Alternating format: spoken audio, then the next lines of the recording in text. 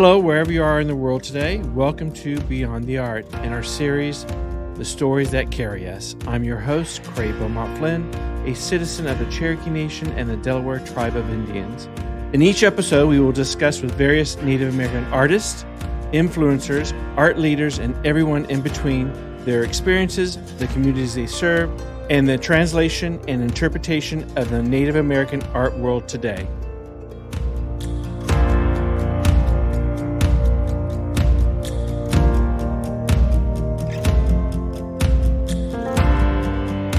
Welcome to Beyond the Art today. We have Preston Singletary, a Tlingkit tribal member. Good afternoon.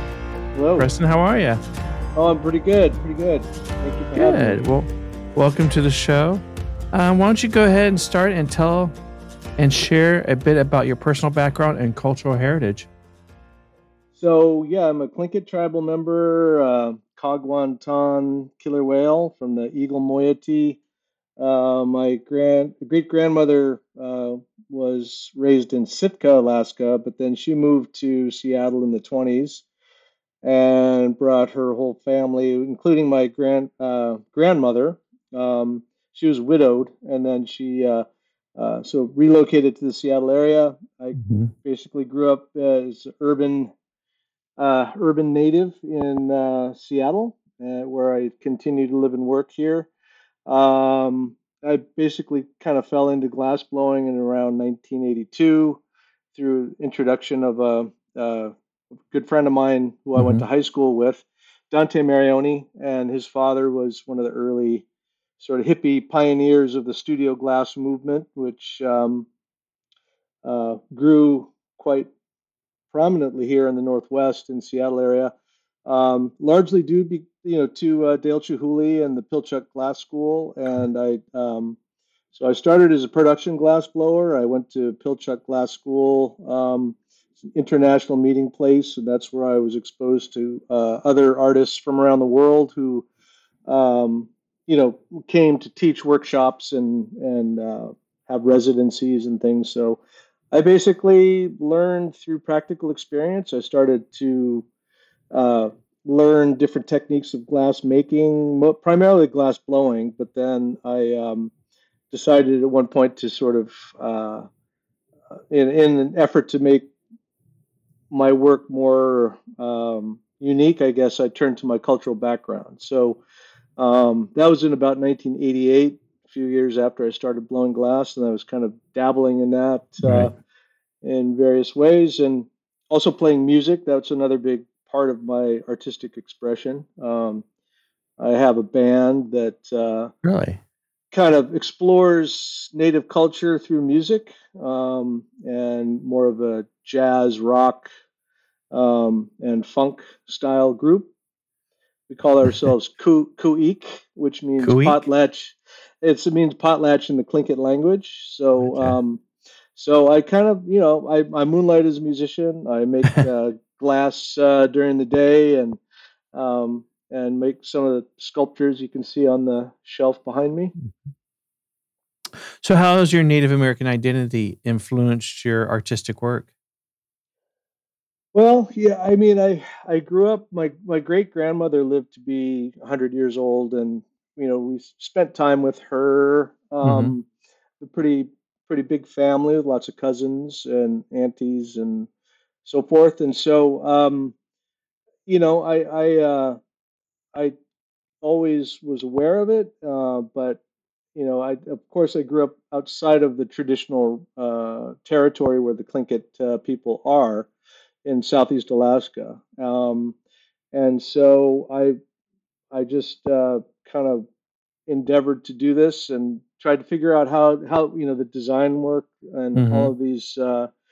So I had to kind of train myself in the tribal style, which I learned through books, and then later on working with different scholars and artists and getting input on how I could build this or how I could develop this on a deeper level.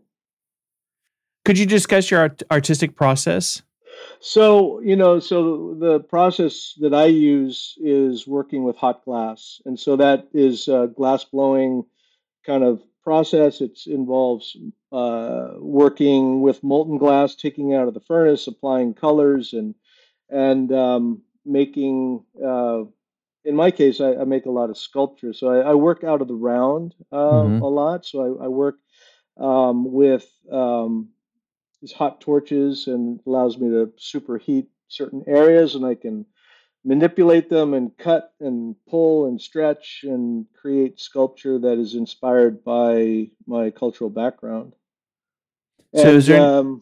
oh Go yeah, ahead. I guess that the other component of that is that it's kind of a multi-stage process. So I'll Right. blow a form, or I'll sculpt a form, and then I put a rubber tape on the surface of the glass after it's cooled, and then Hmm. I'll draw directly onto the form, cut out the areas that create the designs, and then I'll sandblast through layers of color typically. So as you can see behind my head here, there's a red and black piece. So that Hmm. at one point that piece was all black, and so I put the design work on there, with drawing, and then cut out, exposing those areas, and then carving away the black layer to expose the color underneath. So that's kind of a simplified explanation of what I do. And you can see there's a lot of variety of ways that I can work, and uh, mostly freehand sculpting. In some cases, I'll blow into a form to get a general shape, and then in the case of like a mask or something, I can blow that into the form, and then I can carve different designs into into the shape itself. Now, how do you choose your subject matters? Do you have a specific idea beforehand that you kind of sketch out before you start creating, or do you just start Yeah. creating and it comes to you? Well, at first I started working, trying to mimic types of forms that were Mm. traditional, like a bowl or a hat, or some sort of a sculpture, or like an amulet shape that was typically maybe a small piece made out of bone, Right, right. and but then I'll make it in a larger, more sculptural form. And so in some cases, like I said, I'm trying to mimic certain cultural objects, and then in some cases I get more abstract and kind of allow modernism to sort of come into the work. I didn't go to art school, so I spent a lot of time looking at other types of art, and was really fascinated with what the modernists were doing, um, and come to realize that they had a big appreciation of what African art, Native American art, Hmm. oceanic art, and sort of getting inspiration from those cultures. And so I started to analyze that, and kind of turning the tables on the modernists a little bit, kind of using making maybe a spare organic form that, but then I'll put Northwest Coast designs on it. So, is there a specific message or narrative you're trying to or hope to convey in your pieces to the audience and collector? Yeah, I mean, I put a pretty major exhibit together called Raven in the Box of Daylight. So I was kind of analyzing an ancient mythology, a story that's been passed down through, hundreds of years, or maybe thousands of Mm. years, about how Raven stole the sun and he placed it in the sky. And so I made about 60 pieces of glass, and created like an immersive experience. So, you Mm. walk in, the world's in darkness, and then, this white raven, he's kind of trying to find out, how to get a hold of the daylight, which he learns from these fishermen of the night, that this old man is has these objects in his clan house. So he eventually gets into the clan house. He one by one, he takes the stars, and then the moon and the sun. And he places it in the sky, and that's how daylight came to the world. So, um, it's a rather long story, depending on the details that you put into it, but Right. it's a very traditional story. And I enhanced it with kind of video backdrops, and uh, so I created a soundscape, and kind of I layered in Tlingkit language, telling stories about Raven. So, I mean, unless you understood Tlingkit language, you wouldn't Right. know what was going on. But I was trying to create this atmosphere and place the viewer in this kind of an immersive experience. So in some cases, I'm trying to bring awareness to the culture and the Hmm. stories and the symbolism. And so there, I worked with this elder from Yakutat, Alaska, and he considered himself a mythologist. He took the Tlingit language, or the Tlingit stories, and he kind of made points in how they relate to other mythologies and theologies, Right. and so he kind of unlocked the symbolism behind all of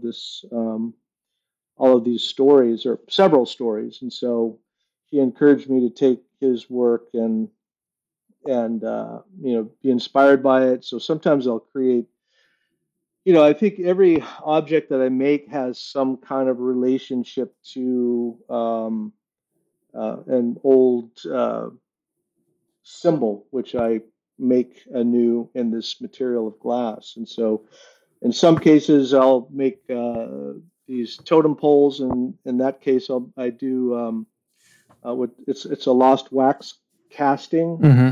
It's akin to bronze casting, so we're working from a wooden form. I work with a carver who will carve a totem form in the traditional way with tools and adds, the hook knives and what have you. And then I'll take that form and then I'll make a wax version of it. I cast plaster around the wax, you melt the wax out, and you have this negative space, and then you load that negative space with glass, and then you melt it into the form. When you break the plaster away, then the result is sort of like a totem, a traditional totem form. And so um, then there's a lot of work that goes into grinding the surfaces back and make sure that all the details in there, and it's quite a process, but time consuming process. Have you tested your abilities in other mediums? Are you? Yeah, I did dabble in wood carving a little bit, but then I realized that, my skills as a glass blower are, far exceed my wood carving skills. Right. And so I work traditionally with carvers, and I'll draw the design out. They'll carve it for me, so they understand that I'll be taking this piece and, making a glass sculpture from it. In some cases, I've done. Um, the biggest one I've done is an 8 foot totem. It's about 2,800 Wow. pounds of glass, and it's pretty massive. But it's really Yeah. impressive to see such a large glass sculpture in person. Is that for installation? Was it a commission piece? I did. So I've done three of them, which were commissioned essentially for private homes. Those were about 7.5 feet tall. They were so the idea of a totem pole is it's supposed to it traditionally it tells a story. Hmm. So I created this story about my great grandmother who had a bear cub as a pet when she was growing up in Wow. Alaska, the turn of the century. So I made this, human figure that represents my great grandmother, and then she has this hat on, and on top of the hat, this little bear cub is sort of hanging on to this hat. So it's like, so you have to Right. understand the context of what the sculpture represents, and then Hmm. I give the client a story so they can tell people the story. Do you take risk or challenges in your artistic creations, Well, I think or those were your ideas and trying to yeah. create something? Yeah, I mean, the totem poles that was kind of a risk in a lot of ways. I was trying to find someone who could cast this sculpture for me, and ended up having to go to the Czech Republic because they're Wow. really well versed in making large scale castings, and they actually still make lead crystal there, different colored lead crystal material. So I can use their material and use their, the artists over there to help me fabricate these things. So those were kind of risky because, I mean, they take, the largest ones take about 10 weeks in the kiln, Wow. when you're firing, melting the glass into these Hmm. forms. And when they come out, you're hoping that they're still stable. I mean, it's kind of where it's kind of where art ends and science begins, in Right. terms of making these castings, because they have to cool in such a specific manner that, the more massive the piece of glass is, the longer it takes to cool. So those are some Right. of the biggest, probably some of the biggest castings that maybe have ever been made, really. But they are those are definitely a risk. We had a couple of failures in the kiln. So after 10 weeks, you open up the kiln and pieces broken. And you're like, Oh, wow. back to the drawing board.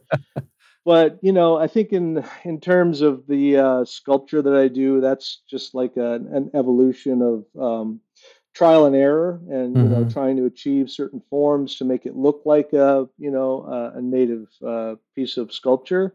And Yeah, after 41 years, I've been working with glass now, so it continues to evolve and change and grow. So, in creating and glass blowing, I mean, there's such a technique to it. Has you tried to start something and then it's kind of morphed and taken a mind of its own and became something else through the Yeah, process? there's definitely a lot of that. Like I say, Yeah. trial and error. So, All you're right. you're endeavoring to create something, and I mean that's the same with any, when you're trying to make one of a kind sculptures, then sometimes you'll, or even when you're just beginning glass blowing, you imagine this, making a vase of some sort, like a Hmm. functional object, and then you think it's like the most beautiful thing. You put it away in the kiln, because you only have a certain amount of time to work with it. You Right. put it away and you take it out the next day, and you're looking at it, and it's like, well, that wasn't exactly what I was shooting for. But you start to so glass blowing really relies on a lot of forethought, and pre-planning, and to achieve certain kinds of forms, you really have to see what the limitations are.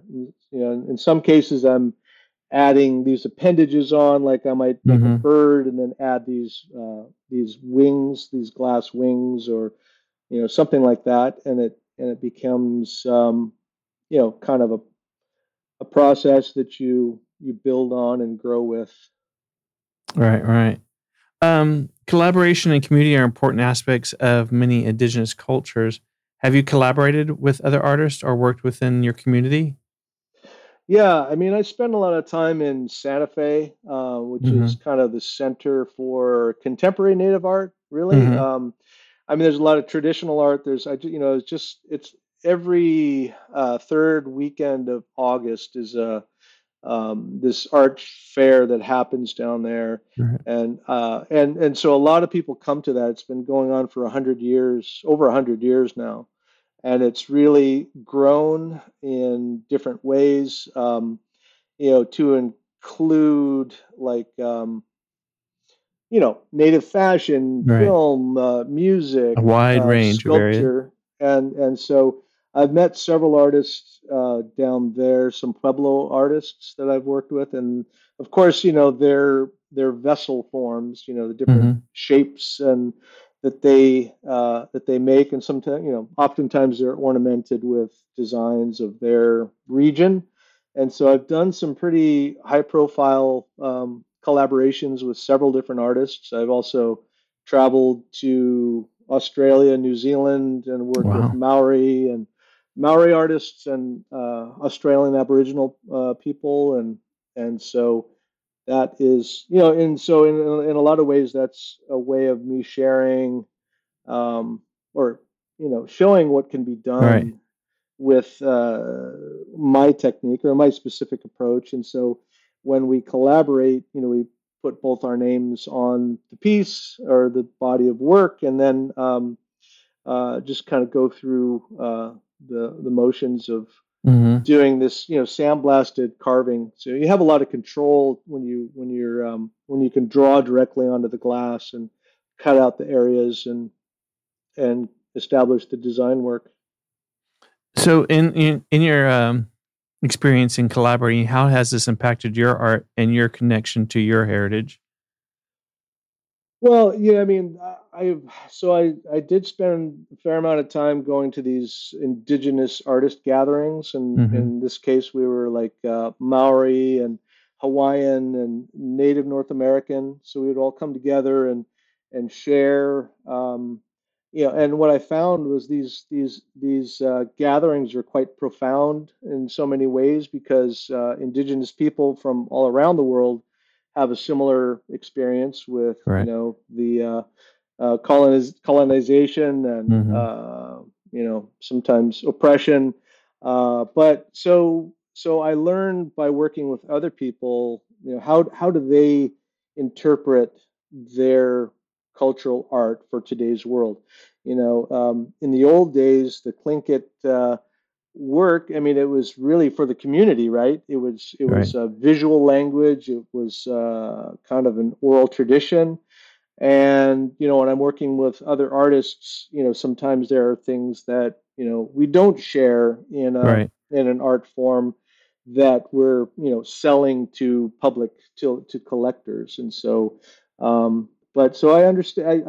I get to hear what their motivations are and how they would like to present it and how this collaboration is going to bring a new dimension to the cultural art. Mm-hmm. Sometimes indigenous art bridges traditional and contemporary elements. How do you navigate the balance between honoring your cultural traditions and expressing your individual artistic vision? Yeah, I mean, I like I mentioned about trying to interpret mythologies that are very old, and Mm-hmm. these stories that we're sort of brought up with, and in some cases, like I said, I try to go more modern and more, sometimes I'll work on. So I love the process of glass blowing. So I'll just kind of make a shape that is, maybe it's like a vase form, Right. it's a very elegant vase form, and I'll just put, Northwest Coast design on it, and that's sort of creating more of a decorative art object. And then sometimes I guess like my ideas about my next steps. Mm. I've been um, looking at these ancient mythologies, but I'm also wondering what is Raven up to today? Like, Right.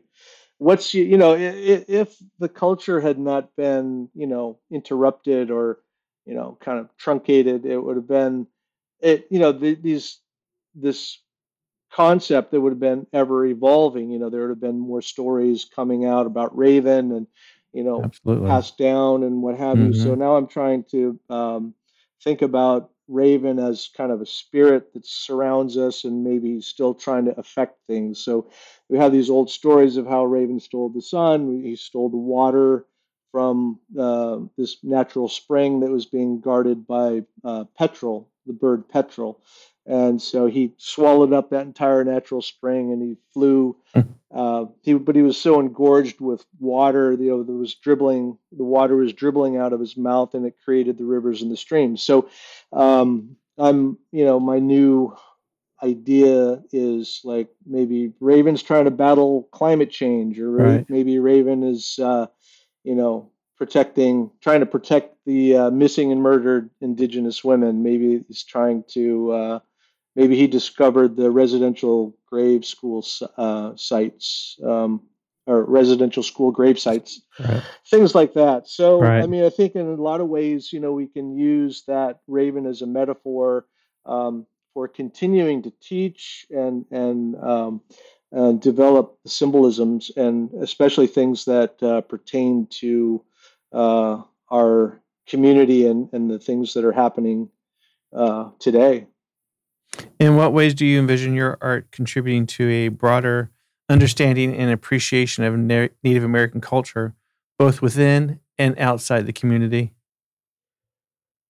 Well, glass is a non-traditional medium, Right. obviously, but the fact is that glass as a sculptural material, I mean, average people didn't have access to glass prior to about 60 years ago. I mean, it Mm-hmm. was basically um, a marriage of art and industry. You had the industry that, created the workspace and, was maybe making bottles and vases and functional objects. Right. And then you had designers that were educated in design and they would design the objects. But about 60 years ago, there was a man named Harvey Littleton um, who built a furnace. He went to Europe and he saw people working with glass, and he came back to the States and he built the furnace and he started making glass art. And so that's what we think of as the studio glass movement. And so if you go back 60 years, and I've been doing it for 41 years now,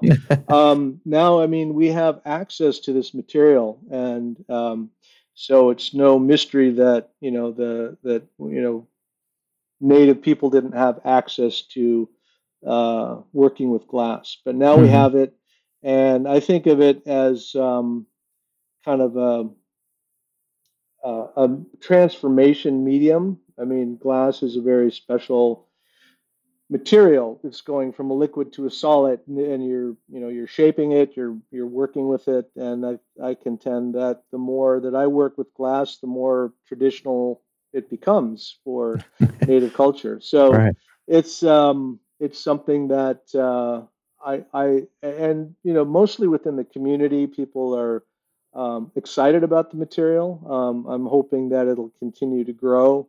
I think back in 2003, I was involved with helping a couple of curators make an overview of glass art, an exhibition of glass art, native glass art. Mm-hmm. And at the time, there's about 15 people involved that were either working with glass, directly, or designing glass and working with artisans that could Mm-hmm. help, execute the piece. And now there's a new exhibition called Clearly Indigenous, and it's traveling the country a bit. I think it's got a long itinerary. It's probably going to be on the road for about 5 years, traveling all Wow. around. And that show contains about 40 plus. I don't know the exact number, but there's a lot more than there was in 2003. So I feel like it's gaining some, getting a foothold Mm-hmm. within, the cultural arts, and so I'm really excited about that. Amazing. 5 years. That's a long, long traveling exhibit. Are there any Hmm. particular artists, both within the Native American community and beyond, who have influenced your style or perspective?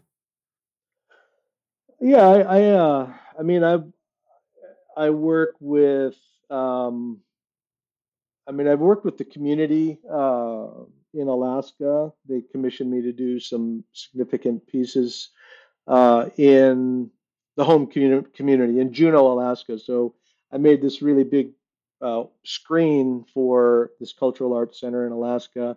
That was um, that was really exciting because, again, it signified this acceptance of this new medium, and so I think. Oh, what was I going to say about? What was the question? uh, Influences or anybody Uh, within the community or yeah. beyond? Yeah. Yeah, so I mean, the first artist that I saw, a native artist that I saw working with glass, was a woman named Susan Point, who is from Vancouver area.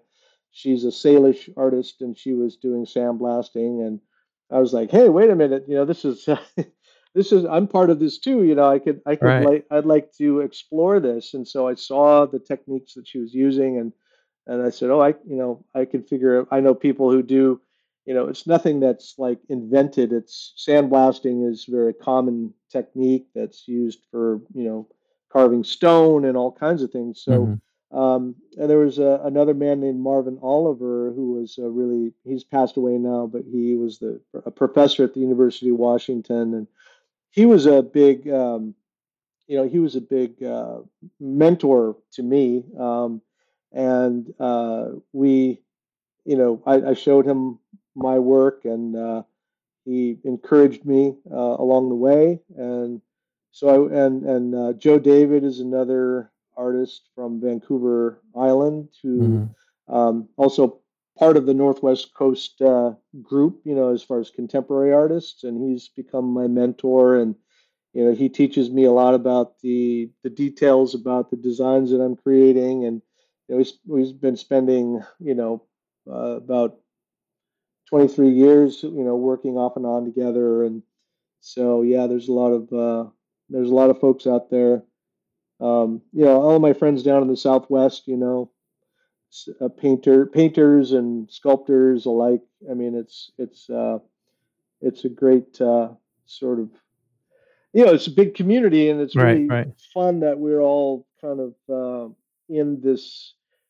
I think making a case for Native art in as a contemporary, in the modern art world. Hmm. Fact is that we have never been really highlighted in that modern art movement, but I feel like that it's time now, and I think it's really starting to open up a little bit, and people are accepting native art from all different perspectives, from conceptual art. Correct. Nick Galanin is another. He's another fellow Tlingkit artist who's really conceptual, and I really admire his the work that he does. It's really varied, and it's he's making a lot of inroads into museums, and he's being embraced by the museum world, and so that can only help us, Correct. get more awareness for what we're doing. And I've said many times on this show that just because um, we had art 400 years ago, we continue to evolve. It doesn't stop. What was traditional, it continues on. Even comic art, you see a lot of Native American comic books right now that's artistic in endeavors. Right. So we continue to grow and continue to be individuals and peoples all over in many, many ways. Hmm. What inspires you and motivates you? Well, I think it's really about this being a pioneer in a lot of ways, Hmm. and connecting with the native community, and actually, you know, giving contributing in a new way. That's kind of exciting. Like I say, when I see younger native artists doing new things, Right. it's always, I mean, it's needed. What my friend Joe David brought up a really good point, saying that some of the materials that we work with are becoming increasingly rare, like big cedar logs for totem poles or dugout Hmm. canoes and that type of thing. And that you will start to see new medium be adopted to keep the stories and symbols alive, and going forward. And so when I see artists trying new things and forging new paths, that's exciting, and that's what I hope to help solidify for the Native community. When you started this artistic path 40 years ago, are there any specific experiences or moments that have sparked your creative journey? Yeah, I mean I found since I learned through working with other people, um, I got this job on a really great team of really experienced and highly skilled glass blowers, and Hmm. and I was able to you know contribute, as an assistant, and help and learn and watch and observe. And so at one point, I really did feel like, okay, I need to veer off and do my own thing. And I think that every artist comes to that fork in the Right. road where you're like, oh, do you go left or do you go right? I mean, and so for me, had I chosen to not, if I didn't place myself on this path, then I wouldn't be where I am today. And so I think there was yeah, that was it was just that sort of breaking away Right. and leaving the family, sort of my glass blowing Growing up. family. Yeah, growing up, and then taking the skills that I had acquired and then applying them in different ways. And so I think that I think it'd be really hard to duplicate the experience that I had growing up, working with the people that I did. Mhm. People like Benjamin Moore and Dante Marioni and Lino Tagliapietro, all these incredible glassmakers, that were that had me on their teams, that encouraged me along the way. And so I think in the end, I would have gone, probably would have gone if I could have, I would have gone the way of music. I mean, I was really trying to make it as a musician, as a rock star. Right. That was the box that I checked when I was trying to, figure out my career. But it's a tough way to make a living. And so now I just use my glass career to support my music habits, so There you go. Hey, yeah. still got it going. So being an artist is tough enough as it is. Do you still see there's challenges for Native American artists on the global platform? Well, I think that like I was saying, the fact is that we haven't been really given this platform naturally Hmm. already. I mean, it's taken several artists to really just keep pressing and pressing and trying to make a pathway for other artists um, to learn and grow and thrive. I mean, I think that the more that we work as contemporary, native artists, that it just shows an example to the next generation. Hmm. And I mean, it was pointed out to me by a good friend of mine who said, he just said, you don't realize it, but people are watching what you do and they're seeing your successes and they're seeing you grow as an artist, and all of your opportunities that come your way. So he said, you're really being you're an example, even though you didn't put yourself out like that. Right, So, right. I think about that a lot, and I think about that, um, and I try to encourage young artists as much as I can, and expose them to what the possibilities are. Hmm. And as a old saying goes, we all stand on someone's shoulders before us.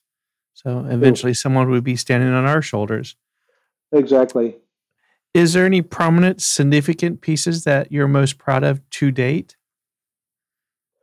Well, I think that the piece that I'd mentioned that went The back totem? into the home community, that Yeah.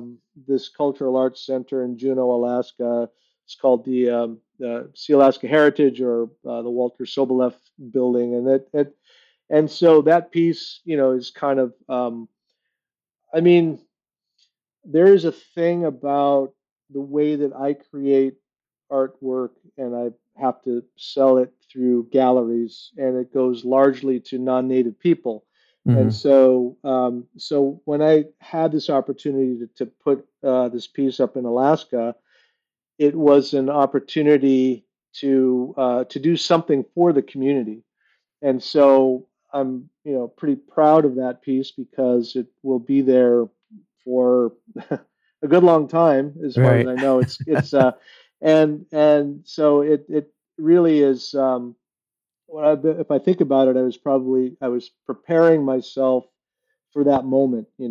That being a practicing working artist is a challenge. And so when I had this opportunity, I took it very seriously, and I put all of my collective effort and experience into that piece. And so that was really special. And then there are other pieces too, like the big totems, of course. Those are monumental sculptures that I mean, there just won't be very many of them in the world. I Hmm. thought that I might be on a roll trying to produce these things, but they're quite a commitment. They have to be in a place that once you set them up, they're not going anywhere Right. anytime soon. So it's a Herculean task to take it apart and move it and place it somewhere else. So hopefully I still have a couple more of them, under my belt. But it's about finding the place to put them and the people Hmm. that the patrons who can support that this endeavor. So it's still it's still a bit of a hustle.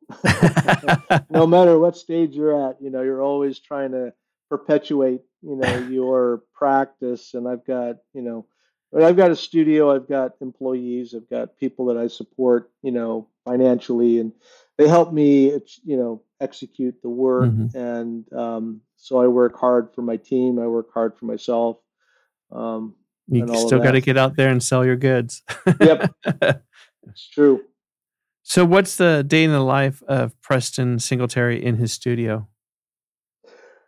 Well, I show up, when I'm in town, I'm not traveling for a show or whatever, or I'm working, and I work pretty constantly. I get to the studio in the fall. I'll start to blow glass and make sculptures that I will then, stack up in my storage shelf, and then I'll Hmm. start to put the design work on those pieces and build shows. I typically have about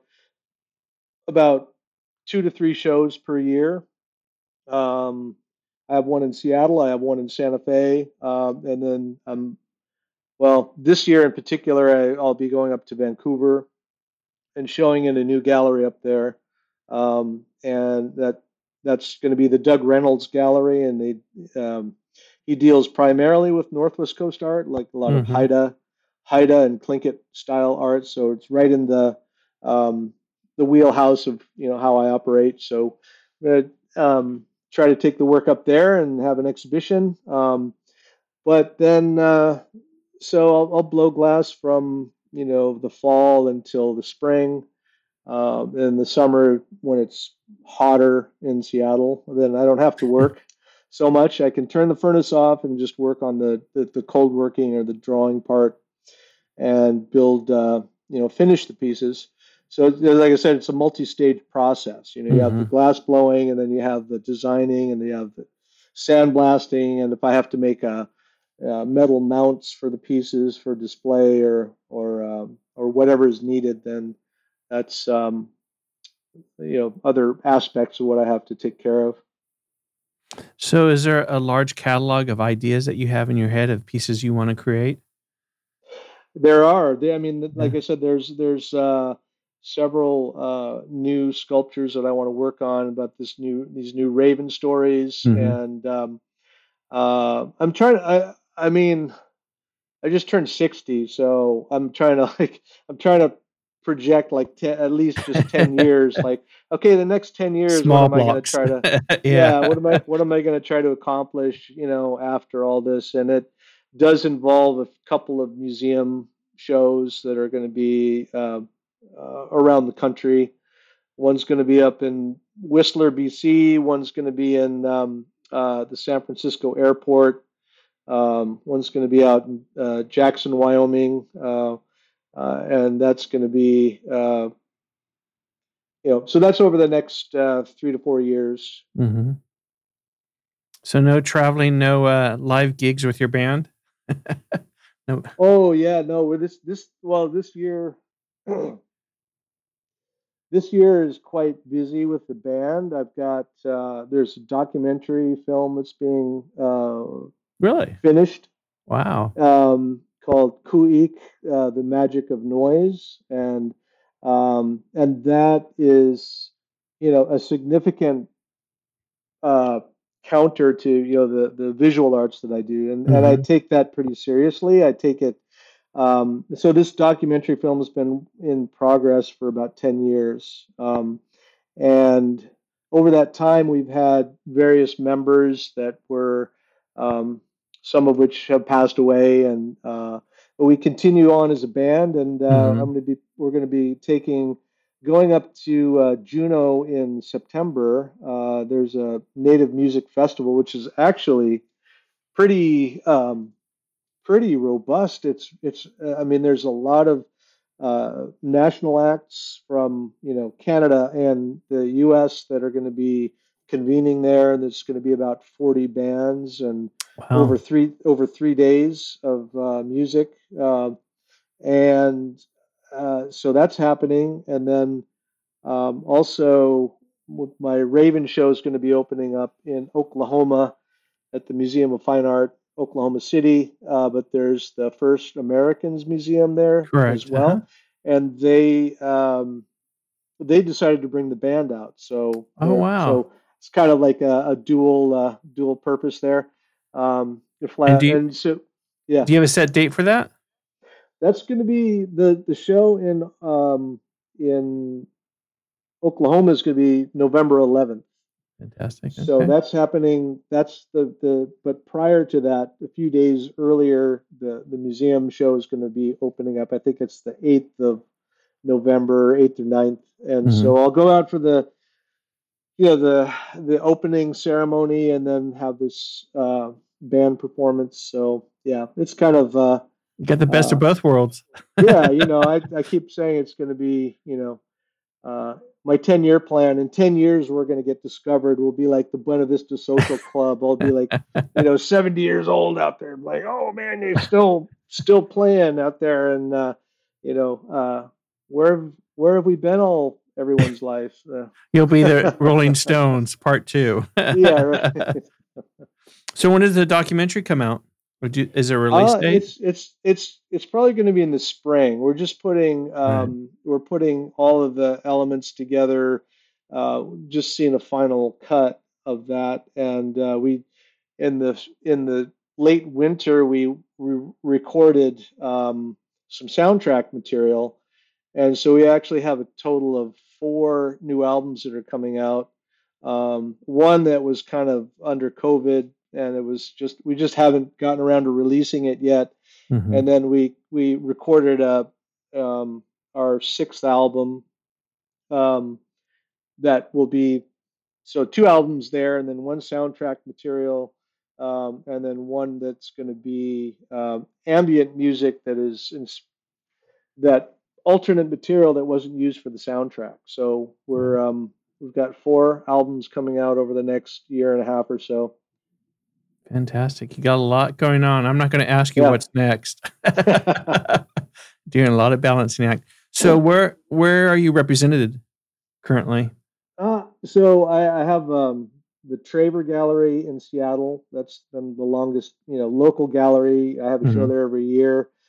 Next year it'll be in May. And then the Blue Rain Gallery in Santa Fe. I've been showing with them for about 24 years. And then the Douglas Reynolds Gallery up in Vancouver. I'll be there in October. So those are the galleries. And there's also one out in Toronto, called the Sandra Ainsley Gallery, and they are a glass gallery primarily, but they've Mm-hmm. been trying to incorporate my work there too. Fantastic. Well, Preston, is there anything else you want to share with us or closing comments? I mean, this is the time to plug away. No, I just thank you for having me, and Absolutely. yeah, no, I just probably just about time to get back to work. Or the band's going to start playing in the background. Well, sir, Yeah. it's been a pleasure, and thank you so much for coming on the show today. We thoroughly appreciate it. All right, thanks so much. Thank you.